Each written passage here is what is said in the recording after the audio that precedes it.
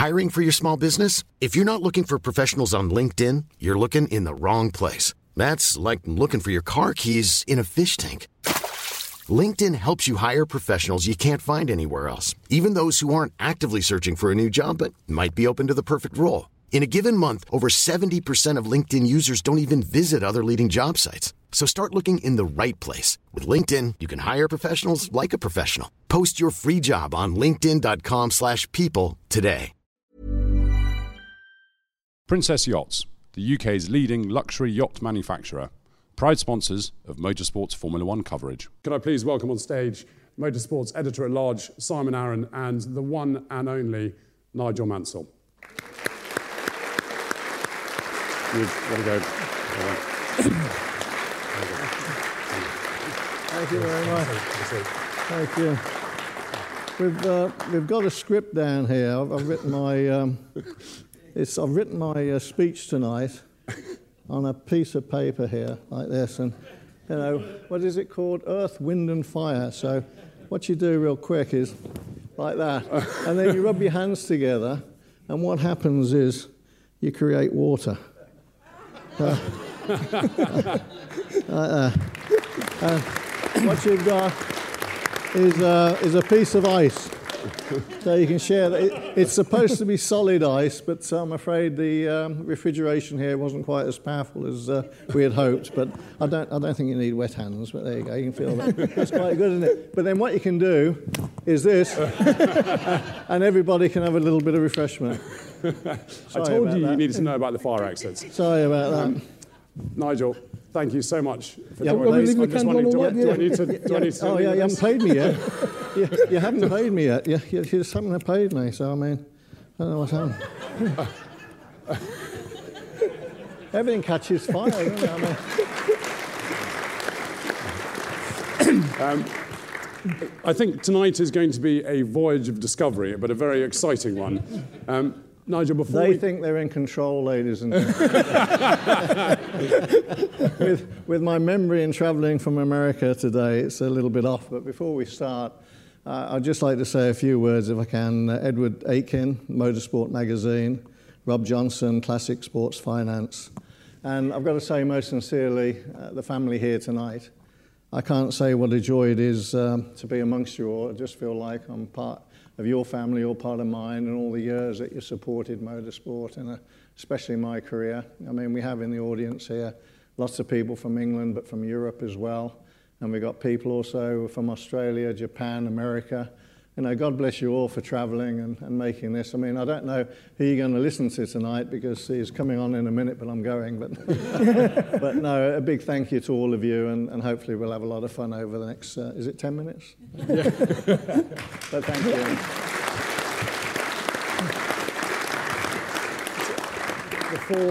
Before we got into the sort of your career, I really wanted to sort of touch on current Formula One. Before we started this evening, I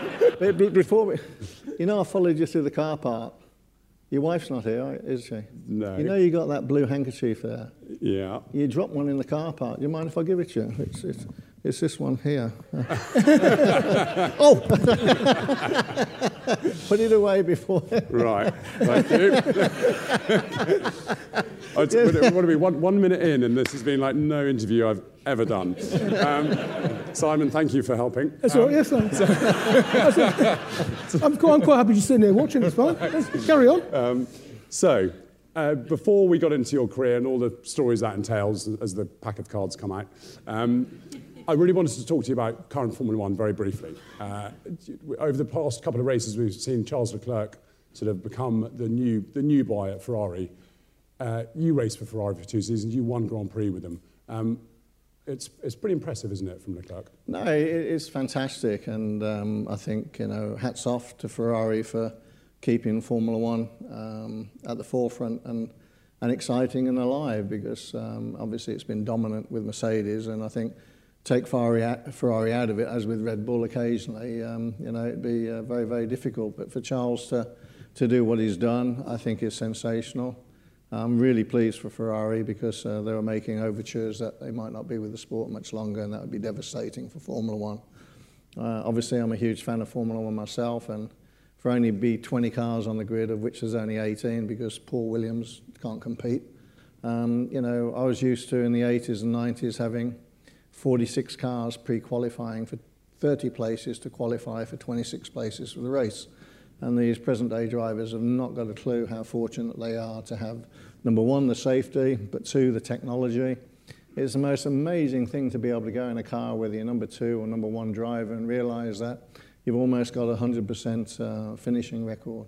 So it's very good. If you can smell anything, it's my skin. That's third-degree burns, that rocket fuel. I should have held on to the ice a bit longer because it's burnt my hand a little bit. But no, I mean, it's truly fantastic and it's great. And I'm just sorry that Red Bull, Max has had a couple of great races and a couple of indifferent races, the last couple as well. And it's a shame that he's had those first corner incidents. A little bit of insight. Can you remember what it was like the first time you went to meet old man Ferrari at Maranello? What was that like? I'll never forget it. I mean, Mr. Ferrari himself, Enzo, was the last driver to actually be signed by. He tried to sign me back in the 80s and it didn't actually come together because Honda wanted me to stay. But I almost went to them in the early 80s, mid-80s, which people don't realise.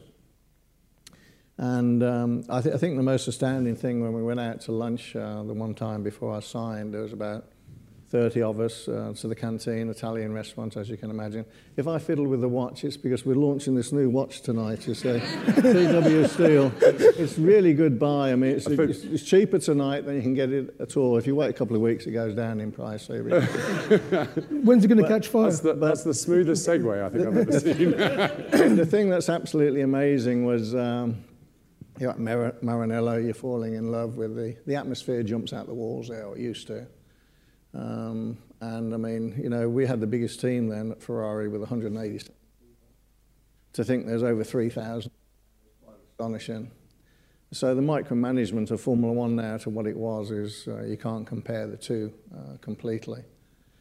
And anyway, we're at lunch, and the noise, the Italians make noise. Any Italians here? There's a couple of Italians here, I know, yeah.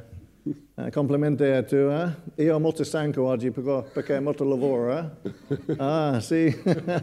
But no, the situation, noise. And I remember, because I was right next to him, all he did was this. He went to move to get the salt. Instantaneously, silence. You could hear a pin drop. That is power. And then when he reaches for the salt and does this, still silence, puts the salt back, comes back, picks his knife up, and then everyone, the racket's amazing. The power of the man's astonishing. The other thing that's so astonishing with Ferrari is just a quick story for you. I went there for the first time and met this guy because they sack everybody real quick there. And so the guy I met, I didn't know who he was. I thought he was a cleaner. And I hadn't got a Ferrari tie, and they sent me all the gear to wear to, you know, my first visit. And I forgot my tie, so I said, I need a tie. He got me a car tie. I looked in the corner, and there was a brand new racing Ducati in the corner of the Ferrari garage, and it was beautiful. We only walked past, and I said, oh, that's lovely. And I didn't think anything more of it. Anyway, a week later, a brand new racing Ducati came to my home in the Isle of Man. That's pretty cool. Really nice. And then next visit I went, they got me to test a new Testarossa.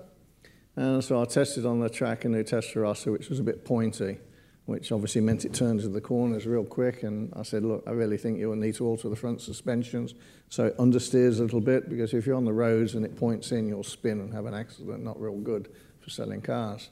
So they altered that, and it was really good, and I said it was really nice. Like 2 weeks later, a new Testarossa arrived at my home.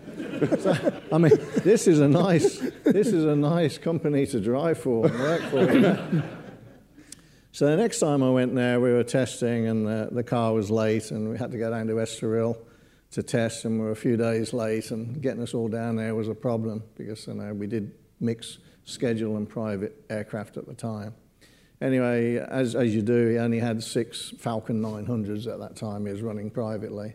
He said, oh, borrow my Falcon 900. So anyway, as you know, I've been a captain of jets for 35 years and helicopters and various things. So I flew the Falcon 900 down to Estoril, and obviously had 2 other captains with us as well, but I was in the left-hand seat, which is the captain in charge.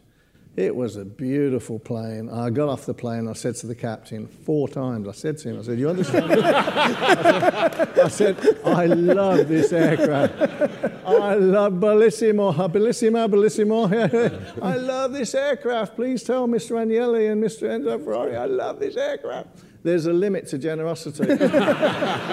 I'm still waiting for the goddamn jet, but it was worth about 35 million. So anyway, but great stories. I know you're boring about that, but I will tell you one other story where I went testing, and it was very strange because I mean even 34 years ago I can remember vividly, and we just had our first son Leo, and I don't know why he wanted a blue teddy bear, so I was running late with the testing. Long story short, I jumped in the Testarossa with my overalls, which is a dumbass thing to do, but anyway. So I didn't get changed because when you're in Italy, if you're 2 years of age, ladies and gentlemen, or 92 years of age, or 102 years of age, do you think they know who races for them in Ferrari in Italy? Yes, they do.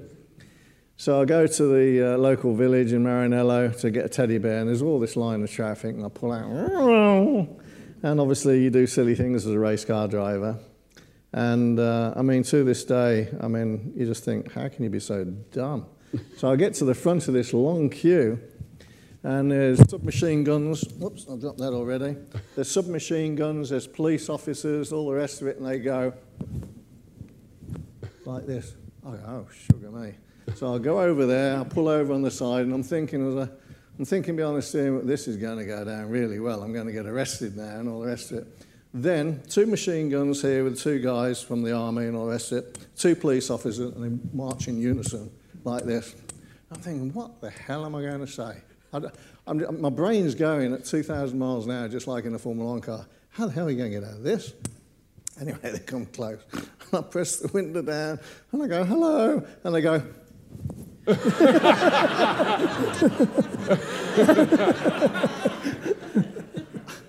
going, I don't believe this. If you're a Ferrari driver, you've got a passport for anything, pretty much. I mean, I've never played for an Italian meal around the world ever. You go into Italian restaurants, my favourite now. It's amazing what you do when you're hard up, you know. But no, Ferrari is an unbelievable family to be part of. They do some crazy things too at times, but I love them to death. And please pass on that message to the Italian fans and the Tifosi. They're absolutely unbelievable. Nickname Il Leone, the Lionheart. So, well done. Thank you very much. So,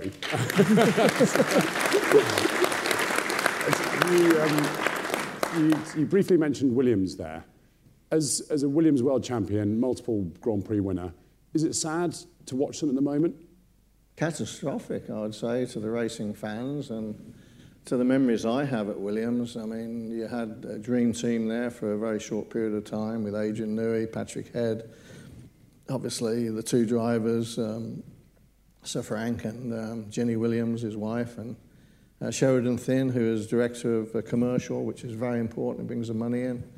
And I mean, you know, it's not just with me, it's with other drivers as well. When it goes, you know, really good, you have to resist temptation, and it might be from Ayrton Senna, Alan Prost, or other sponsors. Don't break up a good thing, you know, when you got success and you work so hard for it. But they sometimes, perfect example, which you can depersonalize it from me as a driver, from Damon, myself, and other people that have got compromised at Williams. I think when I signed outright #1 contract in 1988, in 1987, when Nelson left for the big buck for his retirement, I got #1 contract for Williams, and you know it's going to be the most fantastic year in '88. #1 driver, first time I actually signed a #1 contract. How happy was that? You know, being bridesmaid in '86, the incredible accident in '87 in Japan where I broke my back, which was a bit painful, which you saw on the screen. Not recommended to hit the wall at 172. Don't go in the air and then come back right across the curb. So the curb hit me. I had 87G up the spine, had spinal concussion, and I lost the use of my legs for 3 months. But putting that aside, before I missed the point, I was really looking forward to the 88 season. And then just from a commercial point of view, and we know Sir Frank had his terrible accident, but then the engines we were supposed to have in '88 obviously were brought from Sir Frank for the last year for £24 million by McLaren and Ayrton Senna, Alain Prost, and McLaren. So then we had the Judd engine, no shame on that, but it was way below par. If you look at the stats, so it's not my opinion. I finished 2 races in '88. That's the reliability we had. So I was number 1 driver in '88, expecting to win the championship or at least be a main contender, which psychologically is, quite a thing when you're risking your life, because believe it or not, we used to risk our life on a daily basis with practice and qualifying. And we used to risk our life all through the winter, going testing all around the world, because our simulator didn't exist then. Our simulator was a racetrack. So we used to travel the world 3, 4, 5 times a year, whereas present day can go at home and go in a simulator and have all the wind tunnels and have micromanagement, and they don't even have to set the cars up themselves. But so we lost the engines. The number 1 status didn't really mean anything. I finished twice and came second twice, always because the weather conditions helped me. Silverstone with Ayrton Senna, I think there was a 1. But no, it's one of those things that when you look back, Adrian Newey for me, and I hope he hears this tonight from me, I think, no disrespect to Sir Patrick Head, who is brilliant. Sir Patrick is, I'm a huge fan of Sir Patrick. I call him the Bulldog. He was the most brilliant human being for me as a race car driver. He said it as it was. He really did. But he appreciated hard work and determination. And I'll give you a few facts on that in a minute, which will make you laugh. But Adrian Newey, for me, was a hot shoe with the new era of aerodynamics, the new era of wind tunnels. And so their biggest mistake was to let someone go like that. And that's where you've got to compliment Red Bull, because Adrian Newey's tried to be courted by Ferrari, tried to be courted by many people to design their cars. Adrian Newey's on a lifetime package while he still breathes, not to develop or design any other car other than for Red Bull. Patrick Head, let me explain something there which is brilliant. One of my first races with Patrick was very funny. I got knocked off at Rio de Janeiro, and I won a really good start for a new team. I think the second race at that time was Portugal, Estoril. Anyway, it was 1985. I was with Keke Rosberg. I drove with 4 different world champions, which was pretty inspiring. Always as number 2. That's nice, isn't it? That's why they like me so much. I never got it. I never got the memo that you're not supposed to be as quick as them, otherwise they get upset. I don't know why.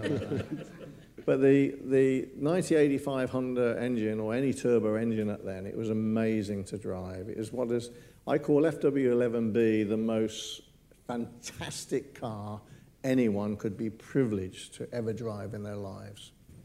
Why? Okay, no power steering.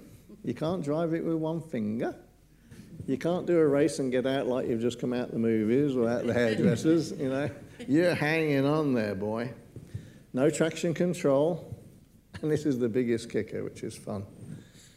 You had 350 horsepower. With a split second, it jumped to 650. And within 1.5 seconds, somewhere between 1.5 seconds, a big turbo would kick in, and you could have 1,500 horsepower in qualifying.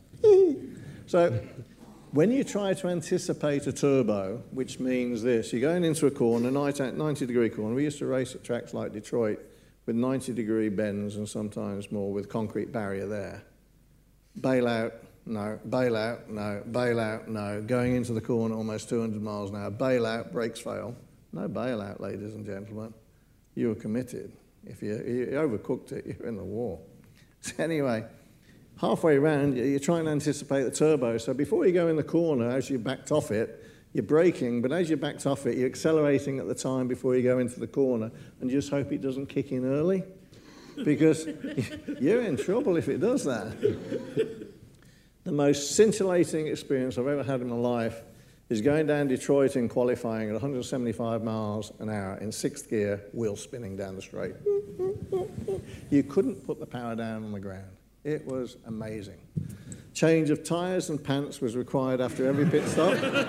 It was very important. And don't tell anyone, I actually said to him, turn the boost down a little bit. I can't put the power down. No, it was a beast to drive. Our feet were this far from the front of the nose cones. So, even today, people complain, I've not got it in here, never mind, I thought my feet were hurting. Most of the time, I actually walk on solid carbon fibre because both my feet are completely smashed, and that's because, obviously, now the feet are right behind the front axle, the crushable structures are amazing. The FIA have done an absolutely brilliant job, the manufacturers have done a brilliant job, and obviously the tracks have been well and truly altered beyond belief since 1994. But FW11B, getting back to Williams, it was sensational. I mean, my first win, if you remember, was 1985. And I'll never forget with Keke, we went as about a second to a second and a half behind the pace. And we had a test 1 week before the Grand Prix, or 2 weeks before the Grand Prix at Brands Hatch. And we lowered the rear wishbone down. It was called anti-squat. Patrick came up with it because we just couldn't put the power down. It was ridiculous. Put the power on it. And if you didn't have the strength in these arms to hold onto the car in a corner at 170 miles an hour, guess what happened? You went off and had an accident. You didn't have all these run-offs that go, oh, I'll just jump over there and come back on and then complain there's not much grip over there. Normally, when we went off the track, the barrier is right there. So Patrick and Adrian and Keke and myself, we were really trying to put a lot of input to the car. We had 15 different engines that year. I mean, Waco, Japan, and Honda were fantastic. Every race we had an upgrade. I mean, we blew at Monaco. I remember we blew, I think, 10 engines up at Monaco. It was astonishing, absolutely astonishing year with Keke and 85. Notorious power circuit. Oh, it was such good fun. You never know what was going to happen. And so with Williams, fantastic team.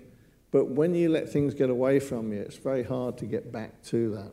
But the memories I have, I mean, especially with Keke in 85, we were qualifying there, and I'll tell you this is quite funny in a way. Awesome power, just in qualifying when you turn you had different sized turbos you could put on just for qualifying as well. Couldn't race them because the lag was a bit, but you put smaller turbos on for the race so they could fall off. Anyway, that's what happened in the race when I was leading it. Bloody turbo fell off. Anyway, I went through the tunnel, and there used to be a big bump in the tunnel, and we didn't have all the lights that were on there. And anyway, I didn't realise I was so focused, keeping my foot hard into a real quick lap. I lost the car in the middle of the tunnel and did a 360. I did a 360 and managed to come out the other side and keep going. It was the most amazing stroke of luck. I don't know whether I had any skill or control, but I think the good Lord was on my side a little bit. Not that I've had a few words with him. I don't think he's been very fair lately to a lot of people. But the most amazing thing was I qualified, I got pole position, I came into the pits and everything else. And then Keke, my teammate, comes up to me and he says, are you okay? And I said, yeah, I'm okay. He said, no, I'm serious, are you okay? I said, yeah. I said, I did okay, I'm on pole. He says, no. He said, you know what happened in the practicing? I said, no. He said, in the tunnel. I said, oh, the tunnel. He said, shit, yes, the tunnel. I was behind you. Apparently, he was following me to try and get a tow. He saw me do 360, jammed on the brakes and was waiting for the engine, tyres and bits to fly off the car. And obviously, all he saw was the smoke and slow down and everything else. Anyway, my teammate gave me the biggest compliment. He said, I was a bit crazy. Now, your career started with Lotus, and you had a very special relationship with Colin Chapman, didn't you? Yeah, I mean, ladies and gentlemen, I wouldn't be here tonight if it wasn't for the Chapman family, and I hope this message gets back to them as well. Big thank you to Hazel and Colin, and it's just amazing opportunity they gave me, and wow.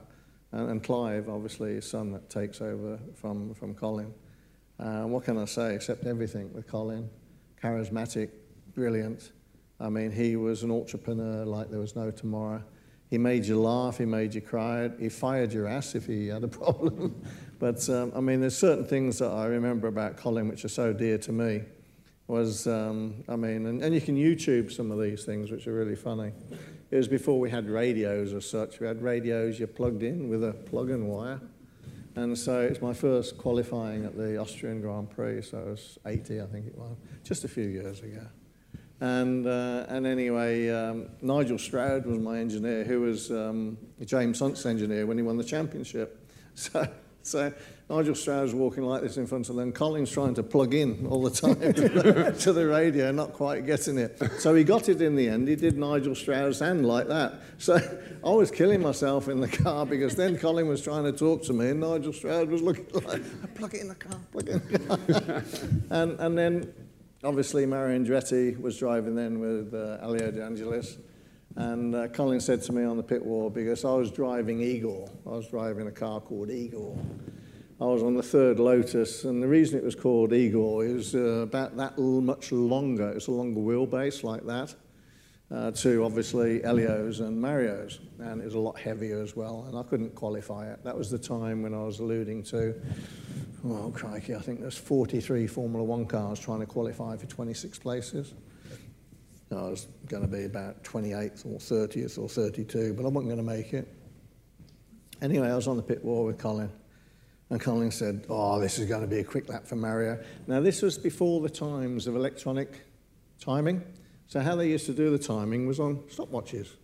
So then Colin's here, and he's on this part of the pit wall, and it goes this way, the track. And he's there, Mario's on the quick one now, you watch this, and he's moving down the pit wall like this. and I'm moving down the pit wall with him like this. There you go, look at that, 3/10 quicker, bang. And then he argues with the timer that he's made second place on the grid. And I'm standing there, I know I'm new to the game, but I know I'm a magician now, but that's really cool. I mean, so I've witnessed everything with Colin, and oh God, he's just so funny, but he was so fair, and he was like a father to me. I mean, he gave me the last 10 minutes of 2 races to qualify for the Grand Prix. One was at the first race, which was in Oostenrijkring, and he gave me Elio's car with 10 laps to go. No, it's fib. 5 laps to go, it's 10 minutes. Jump in the car and qualify it. So I jumped in the car, unfortunately I qualified. And then psychologically, you have to be psychologically ready in those days because people were getting hurt and killed and everything else. And then he gave me the last 10 minutes of qualifying at Zandvoort, which then I qualified 15th, I think it was, with only a couple of tenths slower than Elio in the same car. And he was pretty impressed with that, but then he put me back in Igor to start the race, which was horrendous because within 5-6 laps you can imagine what happened. And then I was relieved and petrified because I went into the chicane on the back of Zandvoort and the suspension snapped and threw me in the gravel trap, and I managed to sort of just miss the wall. But all these are very exciting times, but not as exciting because in YouTube, I actually dialed into YouTube myself. Your first Grand Prix and your first race for any team is magical. You get one chance at your first Grand Prix. So with Ferrari, I won't go into it in a long way, but it's worth noting in a minute. But my first race, obviously, for Lotus was just sensational, except I'm sitting on the grid like this thinking, I'm in the race, yes. And I'm sitting there going, getting a bit warm here. Ooh, my bum's really warm. And I'm thinking, no, my bum's not warm. Something else is warm. I'm on fire. I'm sitting there going, what the hell's going on? So I called my engineer, and I said, I'm getting burnt. What the hell's going on? I'm getting burnt. So he put his head down there, excuse me, between my legs, and he said, you got fuel all over you. Fuel was spilling out the bag at the back of the seat and making a puddle in the bottom where I was sitting in the car. So I was sitting in neat fuel and getting chemically burnt.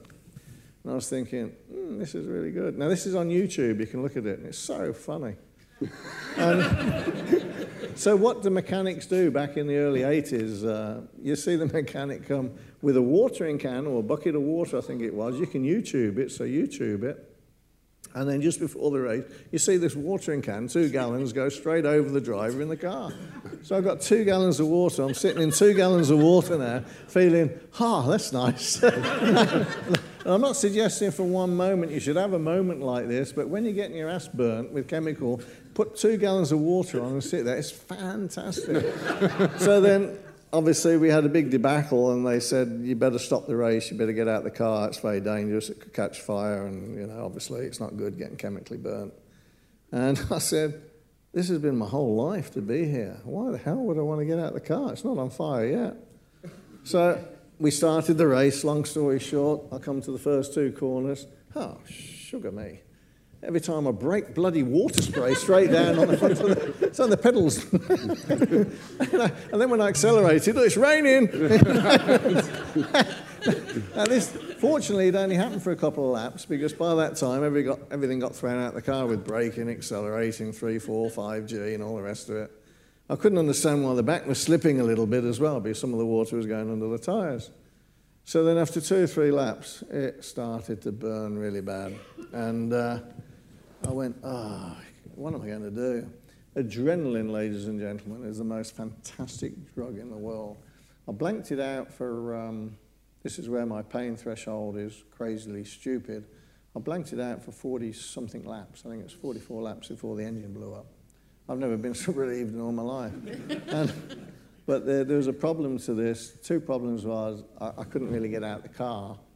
And when I got out of the car, my hamstrings, because the feet were right up, you showed the steering column here as well, so you're sort of bent like that in the car. I couldn't straighten the legs because the hamstrings are shrunken. And that was only part of it, and I still suffer with problems with my hamstrings now. But the fun part was, no one really realised, but I think it was 2:30 or 3 o'clock in the morning in Birmingham Accident Hospital. I had second and third degree burns being de-roofed off the backs of my legs and my bottom. So that was really quite tough for a couple of weeks. It was a difficult start with Lotus generally, wasn't it? Because when you had the trial tests with Lotus at Paul Ricard, you went down there with a couple of fractured vertebrae after Andrea de Cesaris had turned you over at Alton Park. I forgot about that. Yeah. So, you've got to the easy part. Yeah, that was really bad, wasn't it? Yeah, the timing is everything, isn't it? I mean, God, you got a good memory. 1979, September the 15th, I think it was. I did a somersault at I was there. I did a somersault at Alton Park. Somersault at Alton Park, Andrea de Cesaris decided to stick a wheel in going down the Cascades, I think it was, and bang, bang, bang, landed upside down, and the middle of my back got broke. Not very nice, that one. Anyway. I'm lying on a board in bed at home, as I normally do after I get out of hospital, and I'm lying there feeling pretty miserable. And I get a phone call off the late, great Colin Chapman. He says, Nigel, I said, how are you doing? I said, I'm doing great, how are you? He said, I got a test in a few days down at Paul Ricard. I'd like you to be one of the drivers we test. I said, oh, fantastic. I said, how long? He said, oh, it's 3 or 4 days. He said, I want you to be the last driver. We've got Stephen South, Elliot Andrews, Jan Lammers, and a few other people, and all the rest of it. You'll be the 6th driver, but I want to give you an opportunity at the end. I said, that's fantastic, I'll be there. I've never been out of the country, really. Poor little me. We still lived in a semi-detached house, and the road was there. It was quite interesting, really. And I'm lying in bed thinking, I can't bloody move.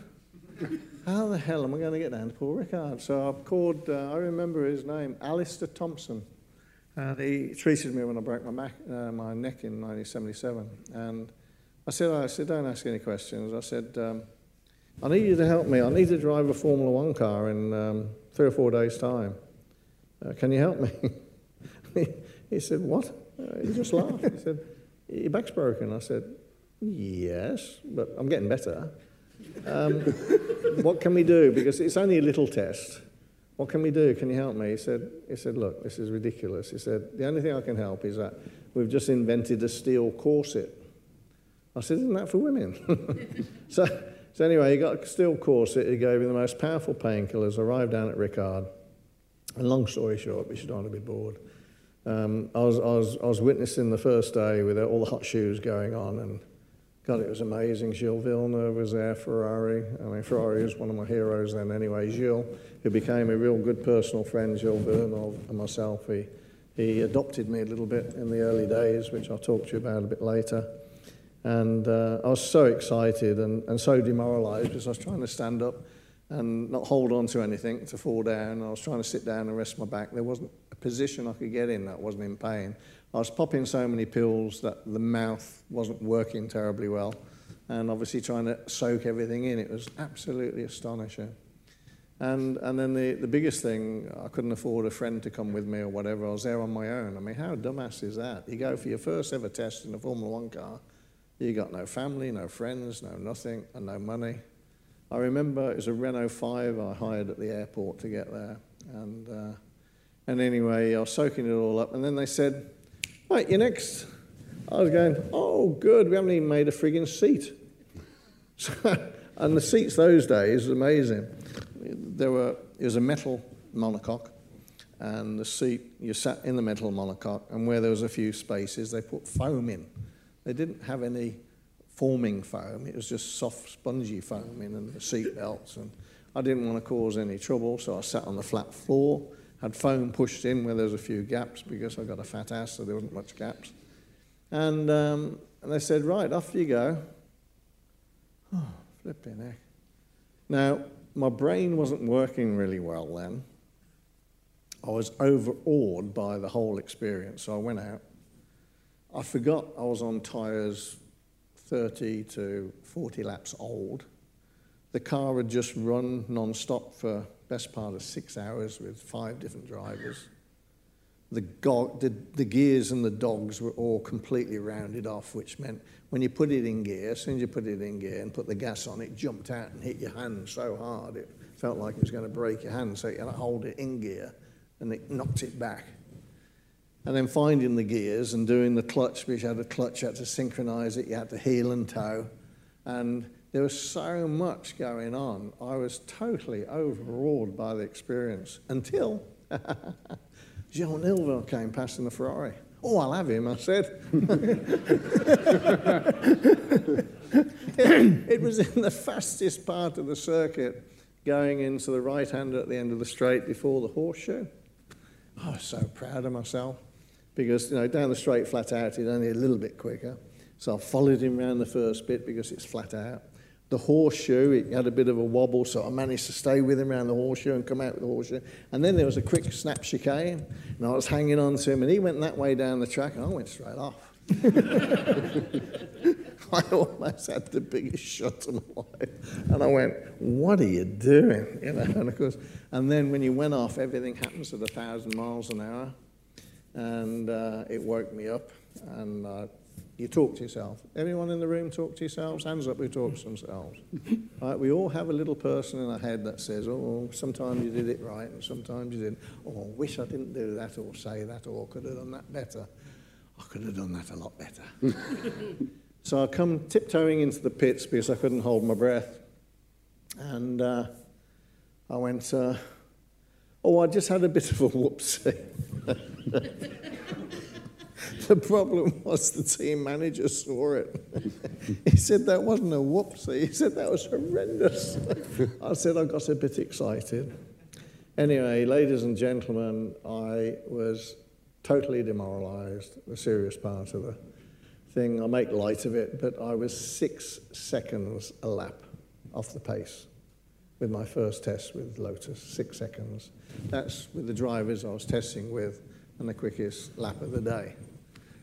1 or 2 seconds is bad. 3 seconds is real bad. Anything over that is catastrophic. So I was really down and demoralized, and anyway, Peter Collins, I remember specifically, he was absolutely marvelous. Same with my second race at Williams, which I'll tell you about in a second. He said, Nigel, he said, I know you won't compute this, he said, but it's the first time ever in a Formula One car. First time ever. He said, download the information tonight, because we all have a conscious brain, like we're talking now, subconsciously and consciously. But the conscious brain is interacting with you now like I'm talking to you. The subconscious brain is a brain that you have to program with repetition. So race car drivers don't just get the ability to race, it's by practicing, and it's doing the right things, just like with golfers, tennis players, and everything else. It's repetition that then program the actual subconscious brain. And they've proved, because of all the work I did with McGill University in the 80s, which I did the benchmark for all athletes back then in Canada, that a fastball from a baseball thrown from the thrower to the catcher, the baseball travels at 0.44 of a second to get from here to here.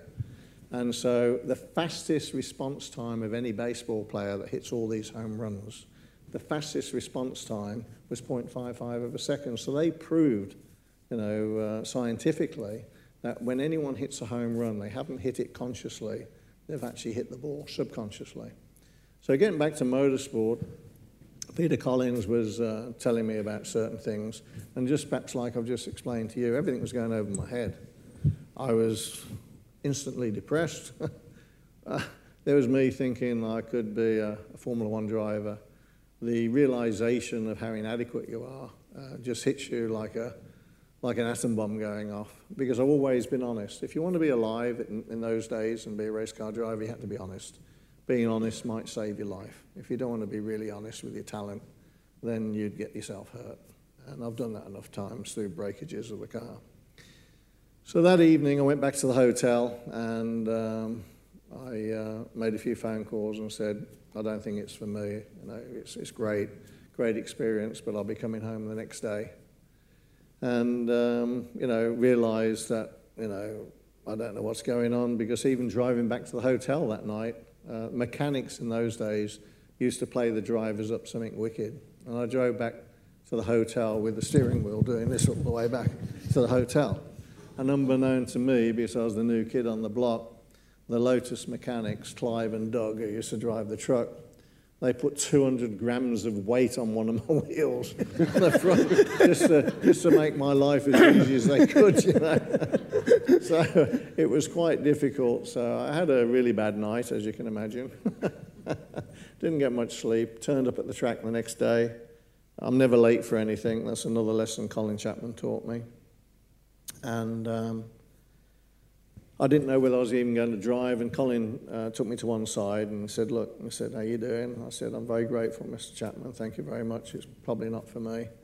But, and he just looked at me strange. He said, why on earth would you say something like that? I said, well, I was really bad yesterday. I'm really sorry. He said, look, the car was broken when we gave it. Yeah, it's broken. He said, you got a nice car today. I said, I've given you new tyres, new dog rings in the gearbox. The gearbox will work for you. The engine's been spruced up as well. I don't know whether they changed the engine or just upped it a little bit. And said, just go in there and do your thing. And Peter Collins was fantastic. And anyway, to this day, I can't fathom it, so I share the experience I had with you. And coming out the hairpin, it was the old Paul Ricard, which meant the straight was over a mile long. It was a really long straight. And when you drive a Formula One car for the first time, two things inspire you, the acceleration and the terminal speed that you get up to, where if you look sideways, I mean, how many people on the motorway sometimes squeeze their foot down to 70, 80, 90, and 100, and then, occasionally look sideways, I better slow down now, yeah? We've all felt that, haven't we? Yeah. Well, I have. Anyway, we're doing 200 miles an hour, and I'll just switch my phone off. And all of a sudden, and I'm not joking when I'm saying this, it was the second lap. I was going down the straight flat out. And it was like a bird, a brick, a hammer hit me in the head. I won't hit myself in the head because it hurts these days. But it hits you in the head, and I was startled because I was going flat out, and I wondered what had hit me. And nothing had hit me. Something phenomenally happened to me as a human being and a person. And what happened was, the only way I can describe it is everything's rushing past, and instantaneously everything slowed down. And what had happened, because I've talked to many people and I needed to understand it and then develop it, the brain had upsurged to the new speed. So the brain had slowed the speed down so you control speed. That's what great sportsmen and drivers do. They control the speed. And so 200 miles an hour then was like 100, 80, 70, 60, until you have a moment, and then it'll speed up real quick. But when I got to the corner, I had time to brake, had time to change gear. From one lap to the next, guess what happened? I was 6 seconds a lap faster. Now, that didn't impress me. I was blown away by it, but Colin Chapman was amazed. What subsequently happened then was Mario Andretti and Elio De Angelis, a few weeks later, were racing in California, and one broke their feet a little bit, one hurt their arm or broke their arm or damaged it anyway. And aerodynamic testing was at Silverstone. They were out a driver. So Colin threw me a bone and said, look, we need someone to go and test aerodynamically the Lotus car at Silverstone. He gave me the opportunity. Nigel Stroud was the testing engineer, and I went from Hethel to Silverstone with him, and it's a very difficult ride. You know, when people motivate you, the story goes like this. I don't know why we're bothering going to Silverstone. Until we get in the 114s, you know, we can't test anything. I said, yeah, you never been in a Formula One car. What the hell's going on? Oh, thank you, Nigel. It's really nice. You do realise until you get in the 15s and 14s, it's a complete waste of time changing anything on the car. Well, I'll do my best, Nigel. And by the time I got to Silver, I wanted to kill this guy. I didn't like him at all. And I hope this gets back to him, because I love him now. And the story goes, I mean, we were at Silverstone, and we got there and had all the briefing, and the team were disappointed. The two lead drivers were hurt. You know, the ground effects was very powerful then with the skirts. And, you know, who was I as a complete newcomer? I hadn't even done a race at that point in time, and I was testing their car. So we get unloaded, everything else, and I said to Nigel, I said, look, I really need some help, because, you know, you're going past the old pit lane at Silverstone quite quick. Can you make sure you hold the board out? And I want to know every lap time, because I want to judge where I am with everything. Because we didn't have any radios then, and you need to know your lap time, because you know, if you're honest, how hard you're working. Now, ladies and gentlemen, you know, I can't implore you enough with what I'm about to say. It's daunting enough driving a Formula One car with all the world champions that were racing. There were 7 or 8 world champions racing together when I started. There was loads of Formula One cars. There was 30, 40 plus Formula One cars. You're looking in your mirrors all the time. I've never driven Silverstone Grand Prix circuit in a Formula One car, and I needed that board to let me know what time I was doing. But more importantly, the old Silverstone, you go through Beckett's, come out of Beckett's, you go down Hanger Straight, you go into Stowe, and at the end of 200 plus miles an hour, you're going into the corner Stowe here, the apex is right here by my right foot here, and then by this lovely lady here, maybe a bit further, maybe 2 rows, there's a great big catch fence pole, 6 inches or 4 inches in diameter with catch fence all along it, that if you get it wrong, you're straight in the catch fence, straight in the poles and straight in the barriers, which are only a few feet after. And that's your runoff. So if you get it wrong, you'll get hurt real bad. So club's the same. Woodcut was a very, very fast chicane and then going into Copse. Anyway, I do 1 lap. And because of the power of the ground effect in those days, you only needed to do 140 miles an hour, and you could go in a tunnel and drive up the wall of the tunnel, turn upside down in the tunnel, and then just do a full loop of the tunnel, drive back down, because the suction underneath the car was so phenomenal. So you can be amazed, the suction at 180, 200 miles an hour, until the ground effect dissipates, and it can dissipate. And they call it attaching and detaching. When it detaches, you have a hell of a moment. And then when it reattaches again, you have grip. So anyway, after 2 laps, I can't breathe. I can't breathe in the car, because the G-force around Stowe and Club was so immense. You're pulling 4 to 5 G, and you can't breathe until the car gets the G off. Lateral G-force is the most dangerous G-force in the world. Astronaut pilots are only trained to 2.7 G. Does anyone know why? After 2.7 G, brain cells die. Right, that's why we're so stupid. But that's true. Astronauts are only trained to 2.7 G. We were in the middle of Beckett's, because I have a graph. We were pulling 4.7 G the one way, 4.8 G, so in a split second we were pulling over 9 G. Anyway, come round again, no board, no lap time, no nothing. speeding up the conversation, I say, right, this is my 4th lap. I'm almost dying in this car, thinking I can't go any quicker. I was so enraged by no board coming out, I said, right, I'll give it one more lap, because after that I'm going to die or have an accident real bad. I hang on to this car for 1 lap. I went so quick round every goddamn corner, past the start and finish line, no board. I did the slowest slow-down lap in the history of Formula One. I think I was passed by 50 cars, and there was only 20 on the grid. I couldn't breathe, I was sweating, I was completely demoralised, I had no idea what time I did. The cooperation from the team was non-existent, and I was upset. So then I come into the pit lane slowly. I stop at the pits, we're pretty much at the end of the pits there. And this was 1979, I think it was. No one moved. And I'm thinking, have I lost a wheel or something? And no one came. And then Nigel Stroud eventually came from the pit wall, and he just did this. And I thought, if I had the strength to get out, I'd kill him. So then he came to the side of the car, and I put the visor up, because I couldn't get out of the car, I was completely depleted. And he said, I'll never forget the words, and I won't repeat it, but you can improvise a little bit. He said, I suppose you think you're funny. And I didn't know what to think, And he just went like this. And it was a 1:12.4, and I just smashed the track record by 2 seconds.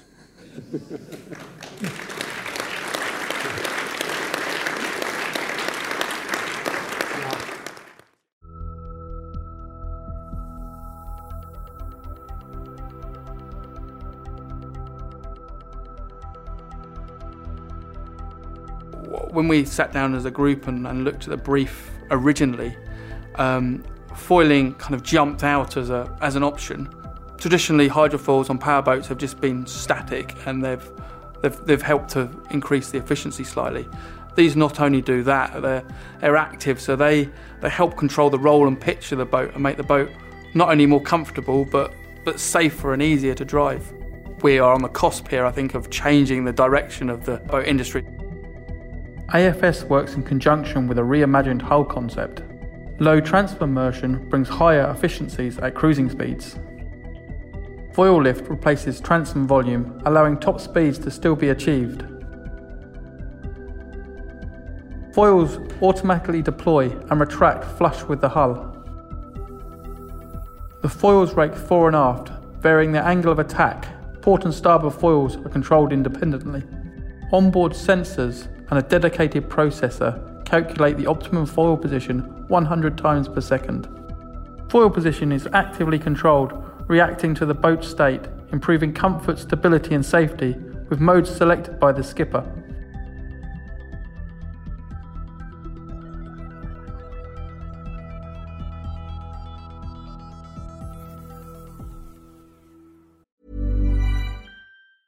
I'm Sandra, and I'm just the professional your small business was looking for. But you didn't hire me because you didn't use LinkedIn Jobs. LinkedIn has professionals you can't find anywhere else, including those who aren't actively looking for a new job, but might be open to the perfect role, like me. In a given month, over 70% of LinkedIn users don't visit other leading job sites. So if you're not looking on LinkedIn, you'll miss out on great candidates like Sandra. Start hiring professionals like a professional. Post your free job on linkedin.com/people today. Since 2013, Bombas has donated over 100 million socks, underwear, and T-shirts to those facing homelessness. If we counted those on air, this ad would last over 1,157 days. But if we counted the time it takes to make a donation possible, it would take just a few clicks. Because every time you make a purchase, Bombas donates an item to someone who needs it. Go to bombas.com/ACAST and use code ACAST for 20% off your first purchase. That's bombas.com/ACAST, code ACAST.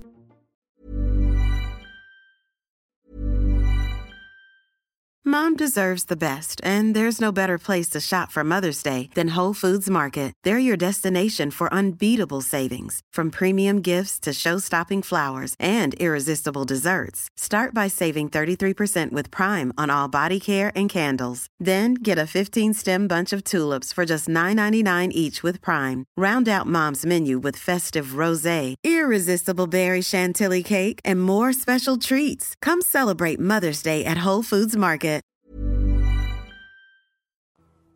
So we have another about 6 or 7 topics, which with 1 minute left, I don't think we're That's because you've all got to come back 2 or 3 times. We are. I keep forgetting I have to ask questions. I'm sort of sat here absolutely enthralled.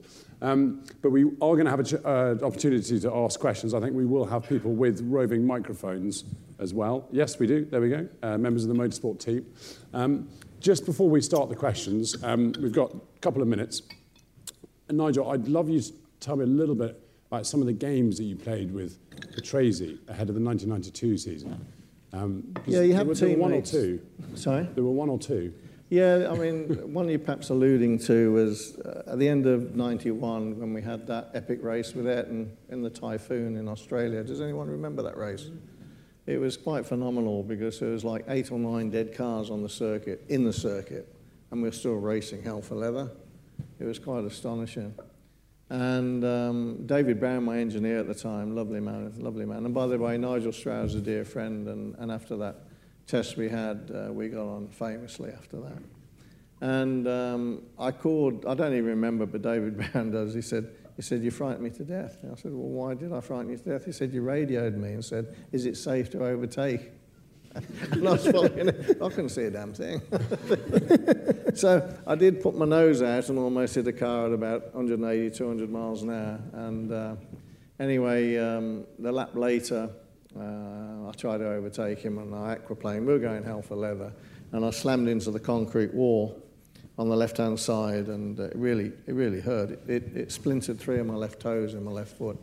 You know when you have an impact and you feel the crunch in your leg? It's not recommended.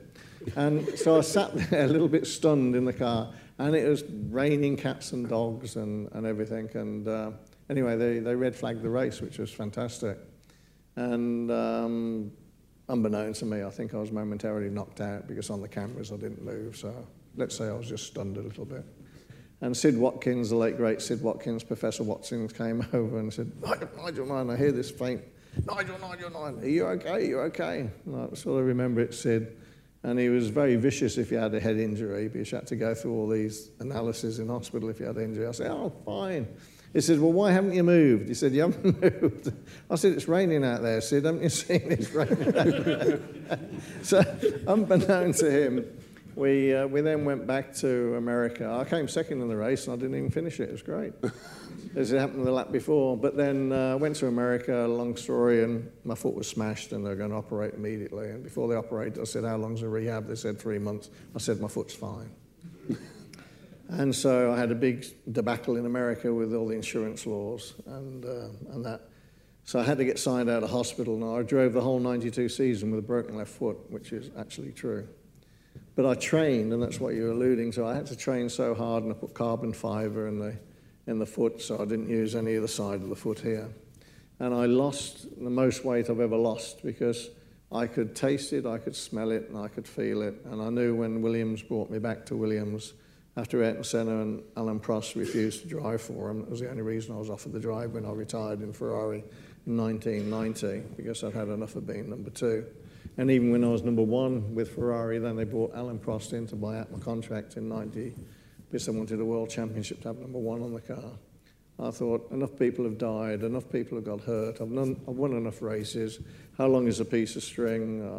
I've had enough. I don't want to play this game anymore unless I get the support, unless I have the opportunity to try and win a world championship. So I knew I could smell it and feel it. That at the end of 91, we had a competitive package. The last thing I wanted to do was go in hospital and then have this massive rehab and be on crutches for 3 or 4 months. So I just said my foot's fine, and some of the bones that were coming out the side of my foot, I could pull them out, which is all right, which is good, a bit painful, but it was all right. And anyway, we got fit enough, and we worked really hard with the weight, because in those days, the car and driver weren't weighed together. So power to weight ratio with Alain Prost, Ayrton Senna, Nelson Piquet, all my compatriots that I was racing against, they were 30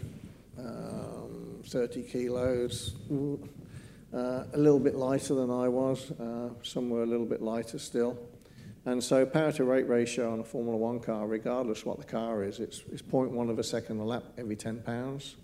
So when you go out the pit lane, you got half a second plus in your pocket before you start the race. That's pretty cool, because at the end of the race, over just, a number of laps, you've got 6 to 10 seconds. Races are won and lost by half a second, or second, 2 seconds, 3 seconds.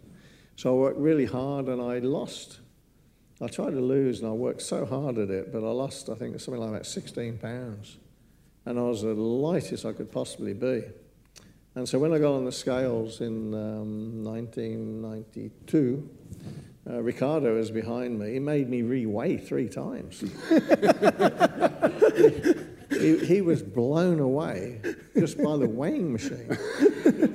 And I dehydrated myself the week before. I didn't eat for several days before the race, because then your weight went with the car for the actual race. So then I could have lighter bits on the car as I got heavier, because you needed your strength to actually drive the car physically. So I gained a mental advantage straight away. And then the other thing that we did, because Ricardo was also then quite upset, and Ricardo is one of my best friends and a great teammate. I was normally about 2 seconds a lap quicker than him with the same car and everything else. And he got himself so psyched up in Sao Paulo when we were qualifying that I went out and I was 2 seconds quicker, that I had a magical car. So long story short, I pleaded with Sir Frank and Sir Patrick, can we, for the second qualifying, swap cars? I'll drive his car, he drives mine. I said, because I don't want to go the whole year with him thinking he's got inferior equipment. I said, it's not healthy for us, it's not healthy for the team. I said, he can have my qualifying car and I'll qualify his. Long story short, my first flying lap in his car was 1.75 seconds quicker than him in his car. And that cemented an amazing relationship with Ricardo and I for the whole year. So we didn't sort of play any games. He actually tipped his hat to me that I could drive the car a little bit better than he could. Right, we must ask some readers' questions because time keeps ticking on. If you've got a question, please put your hand up. Right, okay, so the first one up was over here, so let's start there. Nigel, what was the most? What car between Formula One and the IndyCar during setup? What would respond better to the changes? First of all, it's a great question because, we with the engineers, instead of like today's present Formula One have a minimum of 20 to 50 engineers, we had one engineer that worked with the driver, and then we had a chief engineer, which was obviously Patrick Head or Adrian Newey or whatever. So we did change things all the time that we had to make work and set up the ride heights and springs and the roll bars and so on and so forth, and the bump rubbers. I think first of all, it goes into 2 parts. The first part is medium high-speed corners respond aerodynamically. So you change the front wing, the rear wing, the splitters, the skirts, if you had them at that time or not. Very powerful, very, very powerful. Because when you're running along and bottoming, those skirts get worn. So what downforce you have at that point in time, you won't have as the race progresses. So you have to set the car up to be as balanced as you can through the whole race, which is so important. Now, because of all the settings they can have and because of the hydraulic diff and because the car is being micromanaged for the driver just gets a radio message to say, do that with the diff, do that with that. And they always drive a fairly neutral car, so they never have to worry about driving the car. We had to drive around all those problems. So we broke it down where aerodynamically we had to get the best possible compromise because you want it to be fairly good in the fast corners for what I call the pucker factor. What you didn't want to do is go around corners at 180, 200 miles an hour and worry about it. that it steps out on you, because that gets your attention. But equally, you could get it set up perfectly for the fast corners, and then in the medium speed corners, it would either understeer or oversteer. It never had the same balance, so it's always a bit of a compromise. But then, because you're not overpowering the car, that's when the roll bars come in, and you've got an adjustable front roll bar then that you can make it softer or stiffer. And then, of course, it's aerodynamic load as you go faster, coming down on the packers or coming down on the bump rubber, and you had to manage that gap between the shock absorber and the suspension. And so the whole thing was an art form and a compromise, and you worked really hard to actually attain that. So, you just did the best job you could all the time, and every race was different. So now, at present day, they have various simulators running with the real-time car at the racetracks, and they'll get a phone call from headquarters back in whatever country they operate from, say, change this spring, change this roll bar, you go 0.2 of a second quicker. And so all they do is change the car at the track, and it works. So that's magical. It's dreaming. Right, another question down here. We've got a mic on its way. Don't worry. First of all, I'm honoured to meet Nigel Mansell. I grew up watching him on TV. I've heard you talk a few times about 1986 and how close you came, but I'm interested in 1987 because you started that season strongly. You were leading the championship after round 2. By the time you won in Silverstone, phenomenal drive that day, by the way, passing Piquet, it was very tight at the top. Senna led with 31, you were second with 30, Piquet had 30, and Prost had 27. Then came the 2 races in Hockenheim and Hungary. You were leading in Hockenheim on lap 25 out of 44, your car broke down. You were leading in Hungary with 5 laps to go, your car broke down. You ended up 18 points behind. You closed it down by winning in Mexico, Jerez, and in Austria. And then you obviously had your accident that you mentioned earlier, we saw a clip of it in Suzuka. But I have never really seen interviews where you spoke about Germany and Hungary, because in my opinion that cost you the championship that season, because you were consistently faster than Piquet, but it's just that you were having reliability issues. And I know at one stage in Jerez you did mention something about you were concerned about the Honda thing, because Piquet was going to move to Lotus in '88, where you would have... This guy knows more than I do. Come up here! Let me answer some of your questions. I mean, look, I've just wanted to talk to you for so long. I've never... Let me answer. These are great questions, and thank you for asking them. In no particular order, when you're signed as a number 2 driver, you are simply there to support the number 1 driver. I didn't get that memo. And so to beat your number 1 driver is something that can cause some challenges. You alluded to the Silverstone Grand Prix in '87.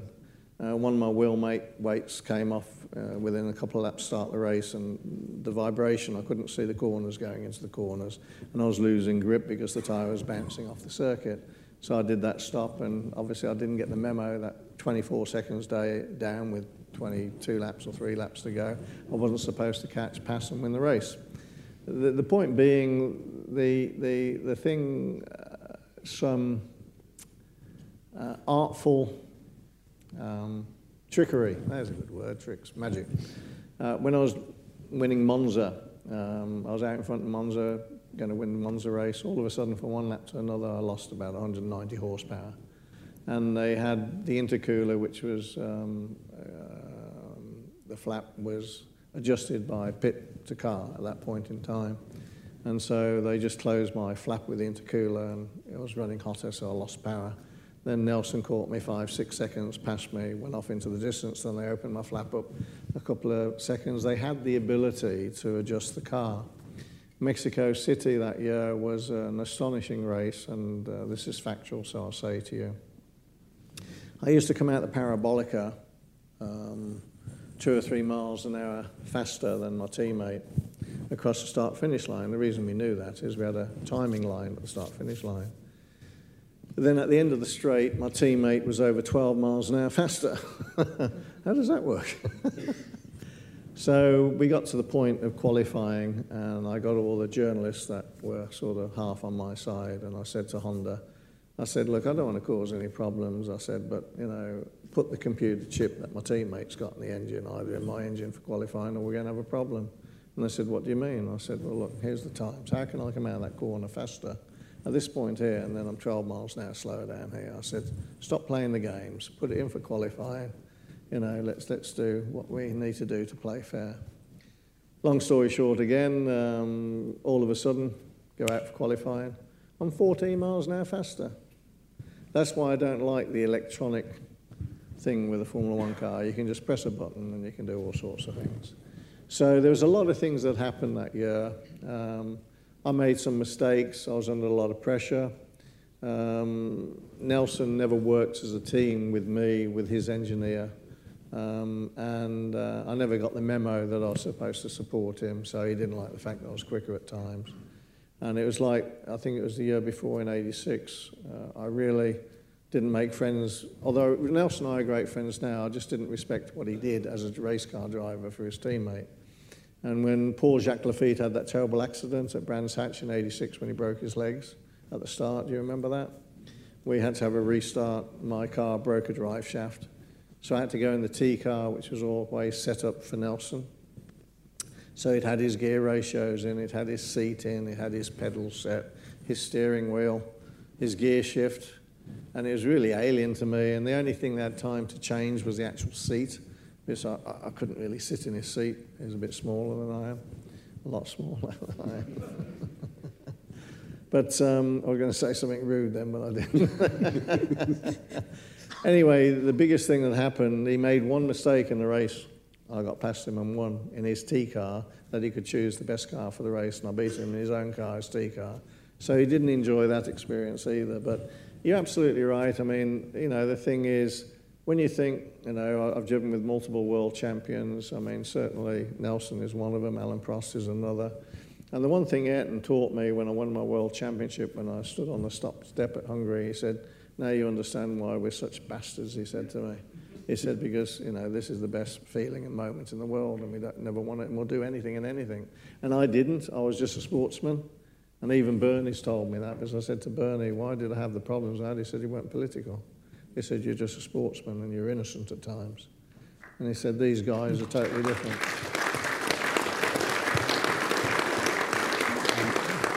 It's a very, very fast hand, just here. Excellent draw of the hands. It's really fast. Question about the Indy again. How was the transition from Formula One to the Indy? Obviously, you adapted brilliantly because you won it. But do you think it was easier going from F1 to Indy as opposed to Jacques Villeneuve coming from Indy to F1? I think the hardest thing is going from F1 to Indy, because in F1 you've got the best of everything. Best circuits, best safety, also the best rewards, if you like. Going to Indy at the time I did, you go back into the real thoroughbred racing, hardcore, totally different racing. The advances from automatic gearboxes or semi-automatic gearboxes didn't exist. It was gear shifts. Driving a car on ovals that just want to turn you left all the time and into a spin. And I think the biggest thing, which was a shock, was when I went testing at Phoenix for the first time. We were averaging 210 miles an hour average. Fastest ever Grand Prix car, I'd only averaged 150 at Silverstone. But that was the old Silverstone, which Keke did in '85. And we were doing laps in the under 20 seconds, and I was getting physically sick and dizzy. Pulling G constantly without 2 or 3 seconds let off down the short chute straights, because Phoenix was a tri-oval, so it wasn't just 2 corners. New Hampshire, which the gentleman alluded to when I won on my birthday, it was 2 straights and 2 corners at each end, which were uniform in a way. That took a tremendous amount of getting used to, and then the super speedways, which was Michigan 500 and Indianapolis, was alien and staggeringly frightening. because my quickest ever lap, I think, was 233.75 miles an hour average. So 233.75 miles an hour average.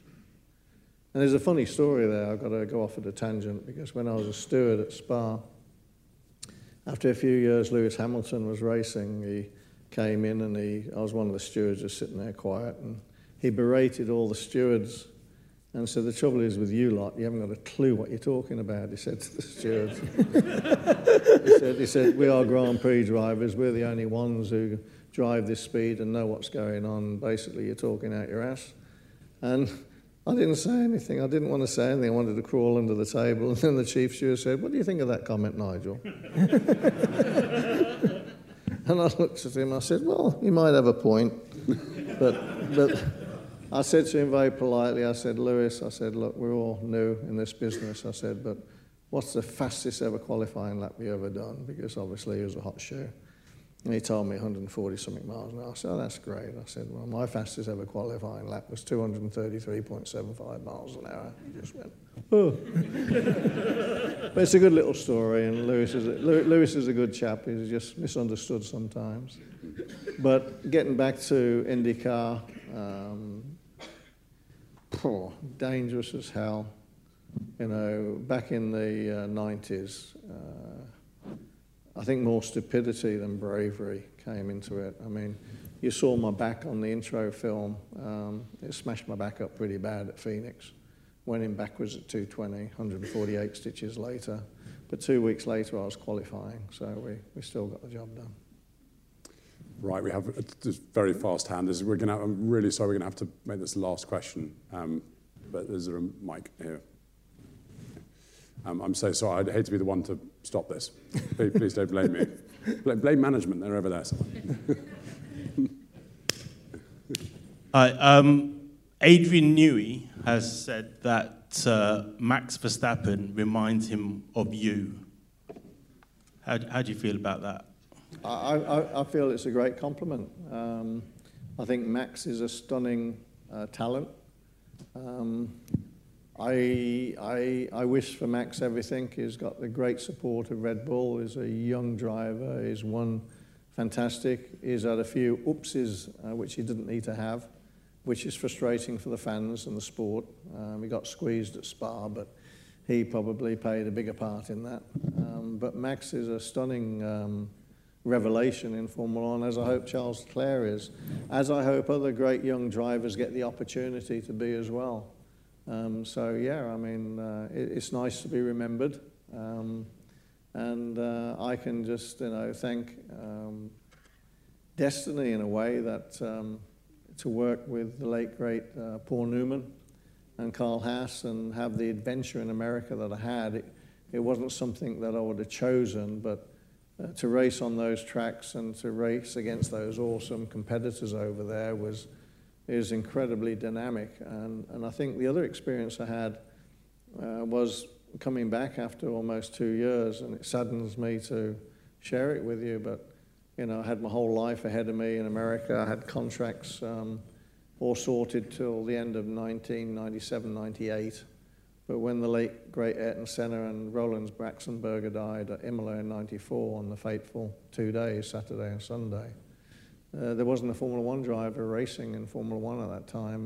And Bernie, as magical as he is, he worked an incredible bit of magic, and he brought all my contracts out worldwide for quite a few years, which I didn't figure at the time because he still owes me 2 years' money. But, I have mentioned this to him, and I'm going to write him a letter again soon. But he brought me back to Formula One, but then the most incredible thing happened. I came back just for 4 races, if you remember, in 94. And I think the hardest thing I've ever done in my life is to drive a car with a deceased driver before. That was pretty ugly. But then to qualify on a second pole at first race.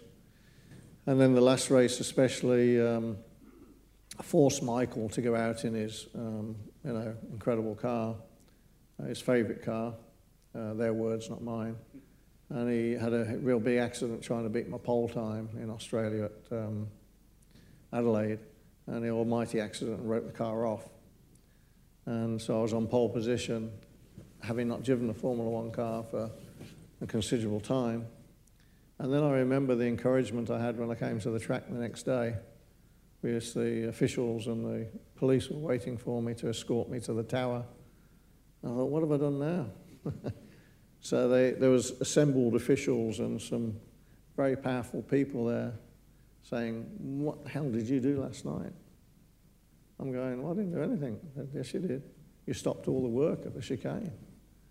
And unbeknown to me, innocently, and this is what I've got to say to you when you're innocent, I came back, as I normally do, to check the mechanics and the car. And there was people machining the curbs down at the first chicane, you know.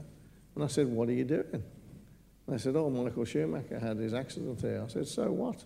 I said, we've qualified. You can't change the circuit between the race and qualifying. I said, leave it. I said, tell him to go around the corner, not over it.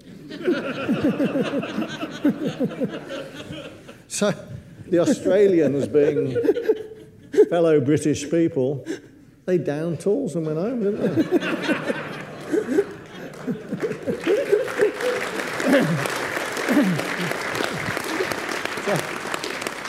So I come to the racetrack happy, I'm on pole and all the rest of it. I have never had such a bollocking all my life. I'm threatening this, I'm threatening that. You will not get a good start. You will not interfere with the race. Michael Schumacher and Damon Hill are going for the World Championship. You'll get a bad start, you'll come in behind them, you'll watch the race, and you will not interfere with the race. Da, da, da, da, da. I'm going, oh, sugar me, here we go again. So to manufacture a bad start, if you watch the race, you can see that I pulled away and went, come on, guys, and then pulled in behind. One of the worst starts I've made. And then I just followed them and watched the race. And we all know what happened. I was going, Damon, don't do that, don't do that, don't do that. And I had, obviously, a front seat watching the race, and we went on to win it. And obviously, we had the most fantastic win coming back. And the other thing, I was going across the Atlantic every week, because I was still obliged to do my IndyCar career and do Formula One at the same time, plus testing. So it was a hell of a schedule. And then I had a contract the following year with Williams, which they unfortunately didn't honour again, but I won't go into that at this time. But yeah, there's lots of things. We could do another 6 of these, actually. Yeah. But it was good fun. It was a lot of things, but a lot of things people don't know. And all I would say is that I think the drivers should embrace the day and age they race in today. I think the safety and the rewards and the tracks and everybody do an absolutely fantastic job for them. And I think they should appreciate the fans a bit more throughout the world and just embrace it, because Formula One and the technology is phenomenal. Excellent. Well, I hope this has been as interesting and as amazing as it was for me. I just wanted to say that the winner of the signed print is Alan Upton. Oh, God, here we go. That was a signed print. Yeah. So as most of the cars do, it's gone up in flames. Yeah. So you can collect that from the registration desk. Simon Arron, thank you so much for joining me on stage. I've just been sitting here listening. It's been great. Thank you, Simon.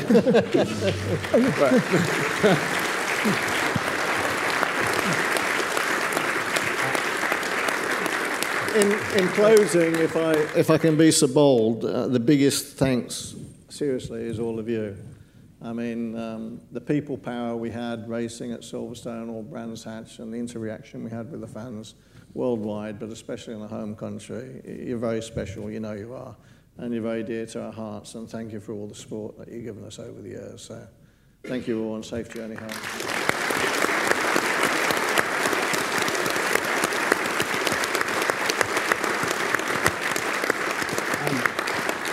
Nigel, I was supposed to keep it to an hour and a quarter. I totally failed, but I think for very good reason. It's been absolutely brilliant. Ladies and gentlemen, the 1992 Formula One World Champion, and there's no one else like him, Nigel Mansell.